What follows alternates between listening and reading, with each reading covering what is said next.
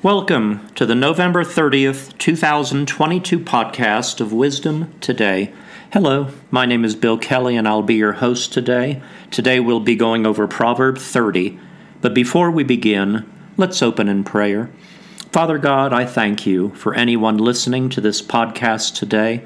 Lord, I pray that you would reveal to each one how much you truly love everyone listening to this podcast today. I ask this in Jesus' name. Amen. This is Proverb 30, beginning in verse 1. The words of Agur, the son of Jakeh, had his utterance. This man declared to Ithiel and Ucal, "Surely I am more stupid than any man, and do not have the understanding of a man. I neither learned wisdom, nor have knowledge of the Holy One. Who has ascended into heaven, or descended? Who has gathered the wind in his fists? Who has bound the waters in a garment? Who has established all the ends of the earth? What is his name, and what is his son's name, if you know? Every word of God is pure. He is a shield to those who put their trust in him. Do not add to his words, lest he rebuke you, and you be found a liar. 2 things I request of you. Deprive me not before I die. Remove falsehood and lies far from me. Give me neither poverty nor riches. Feed me with the food allotted to me, lest I be full and deny you, and say, Who is the Lord? Or lest I be poor and steal, and profane the name of my God. Do not malign a servant to his master, lest he curse you, and you be found guilty. There is a generation that curses its father, and does not bless its mother. There is a generation that is pure in its own eyes, yet is not washed from its filthiness. There is a generation, oh, how lofty their eyes, and their eyelids are lifted up. There is a generation whose teeth are like swords, and whose fangs are like knives, to devour the poor from off the earth, and the needy from among men. The leech has 2 daughters, give and give. There are 3 things that are never satisfied. 4 never say enough. The grave, the barren womb, the earth that is not satisfied with water, and the fire never says enough. The eye that mocks his father, and scorns obedience to his mother.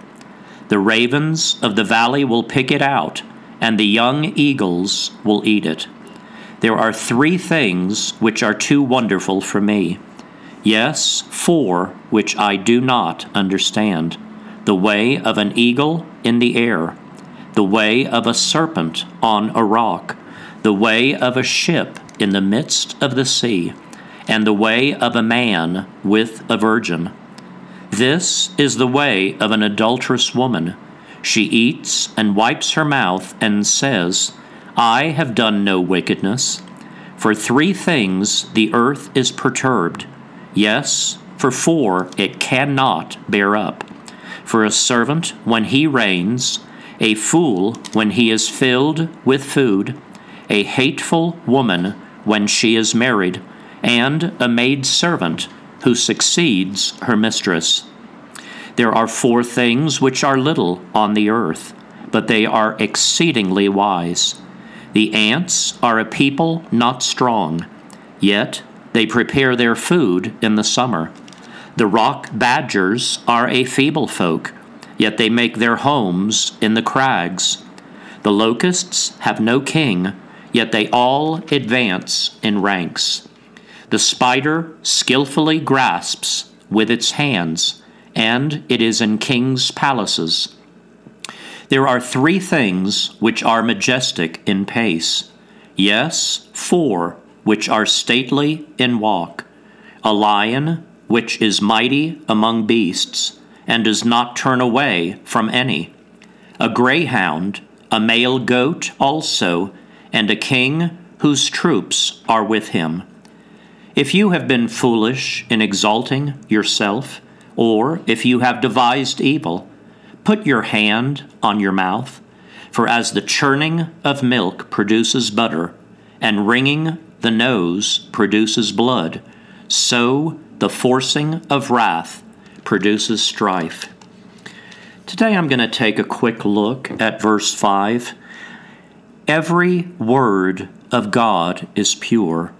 He is a shield to those who put their trust in him. This is such a comforting verse of the Bible. Every word of God is pure. That makes me want to read the Word of God. I don't have to worry about reading about negative things, about harmful things, about hurtful things, about cuss words, about words that we shouldn't use. Every word of God is pure, and he is a shield to those who put their trust in him.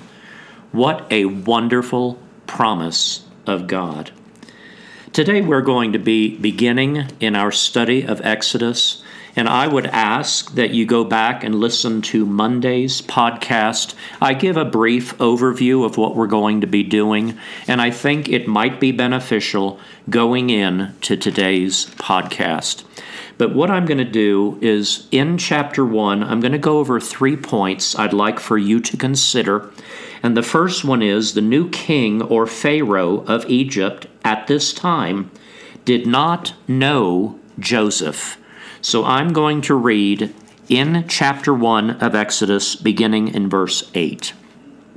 Now there arose a new king over Egypt, who did not know Joseph. And he said to his people, Look, the people of the children of Israel are more and mightier than we. Come, let us deal shrewdly with them, lest they multiply, and it happen in the event of war that they also join our enemies and fight against us, and so go up out of the land. Therefore they set taskmasters over them to afflict them with their burdens, and they built for Pharaoh supply cities, Python and Ramses. But the more they afflicted them, the more they multiplied and grew, and they were in dread of the children of Israel. Friends, what this is telling us is the land of Egypt was very fearful of the Israelites. They had become so numerous, they actually outnumbered the people in the land of Egypt. And so they had to put an end to this. And they did it by subjecting them to torture, and they became slaves. This happened for over 400 years. The second one is that the 2 Hebrew midwives pleased God. Let's go to verse 15.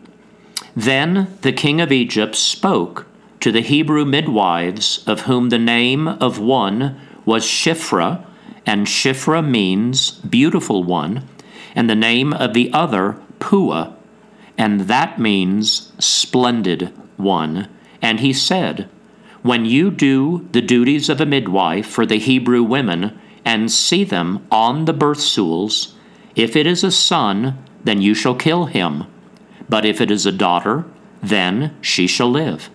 But the midwives feared God, and did not do as the king of Egypt commanded them, but saved the male children alive. So the king of Egypt called for the midwives and said to them, Why have you done this thing, and saved the male children alive? And the midwives said to Pharaoh, Because the Hebrew women are not like the Egyptian women, for they are lively, and give birth before the midwives come to them. Therefore God dealt well with the midwives, and the people multiplied and grew very mighty. And so it was, because the midwives feared God, that he provided households for them. Friends, I admire these midwives. They went specifically against the orders of the king of Egypt, who we refer to as the Pharaoh, and God was well pleased with them and provided for them because they did not kill the boys of the land. And number 3, the Pharaoh ordered all sons to be killed. So let's look at verse 22. This is the last verse of chapter 1. So Pharaoh commanded all his people, saying, every son who is born you shall cast into the river, and every daughter you shall save alive. Friends, let's take one quick look back at our proverb of the day. And the proverb was in the 30th chapter and verse 5. And that verse tells us, every word of God is pure. He is a shield to those who put their trust in him. Friends, I'm going to do a little bit of reflection. Today is the 30th day of November, and today marks the 8th month that I have done this podcast. And I am going to take an account of what I've done, what I've learned, and I feel very satisfied with where the podcast is going. I feel a number of people have been changed for eternity because of this.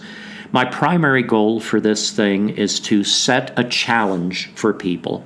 I am trying to challenge people to learn about the Bible, and I'm reading Proverb every day. The majority of the book of Proverbs was written by Solomon, who many consider to be the wisest person who ever lived. I know he was the richest person who ever lived. I know people talk about people today who were billionaires, but by far, Solomon, way back in the day, was the richest person who ever lived. But I would like to challenge each person, and I, from time to time, am going to make small, minor changes to the podcast. But what I'm going to try to do is have a new portion of the podcast, and I'm going to try to have what is called a call to action, because the Bible tells us in James chapter 1 that we are to be doers of the word and not hearers only. And I feel, in a way, I've been a little bit negligent in that particular aspect, and I have not asked people to do anything once they hear the podcast. And I am going to try to change that. But as we're speaking this, I have already gone forward 2 weeks. So this isn't really going to take effect for 2 more weeks. But what I'm going to do is I'm going to have a portion where I'm going to try to stretch people and try to get them to actually do something, to try to increase their faith, to try to become more Christ-like. And then I'm also going to give like a scripture assignment, if you will, because I know a number of people are not reading Scripture on a regular basis. And so if you do not have a Scripture plan, I will give you a plan, basically on a daily basis, and ask you to read a particular chapter that you can become more familiar with Scripture. But anyway, I will never end a podcast without allowing anyone an opportunity to receive Jesus as their Lord and Savior. Friends, if there is anyone listening to this podcast today and you've never taken that step, I invite you to say a simple prayer after me today. Jesus, thank you for coming to earth and dying on a cross for me. You forgive me, and by dying on the cross, all of my sins have been forgiven. By doing that, you have put me in right standing with God. I am now reconciled with God, and I can go boldly to Him and ask Him for anything I have need of. Thank you, Jesus, for saving me. Jesus, I invite you to come into my heart. I ask that you lead me and guide me from this day forward. In Jesus' name, amen. Friends, if you have any questions about anything on any one of these podcasts, I'm going to ask that you reach out to me on my Facebook page, Bill Kelley, Kelley. And what you can do if you have any questions about anything at all, reach out to me on Messenger and message me, and I will get back with you as soon as I possibly can. Now may the Lord bless you and keep you. The Lord make his face shine upon you and be gracious to you. The Lord lift up his countenance upon you and give you peace. Friends, please join me again tomorrow as we further explore wisdom today.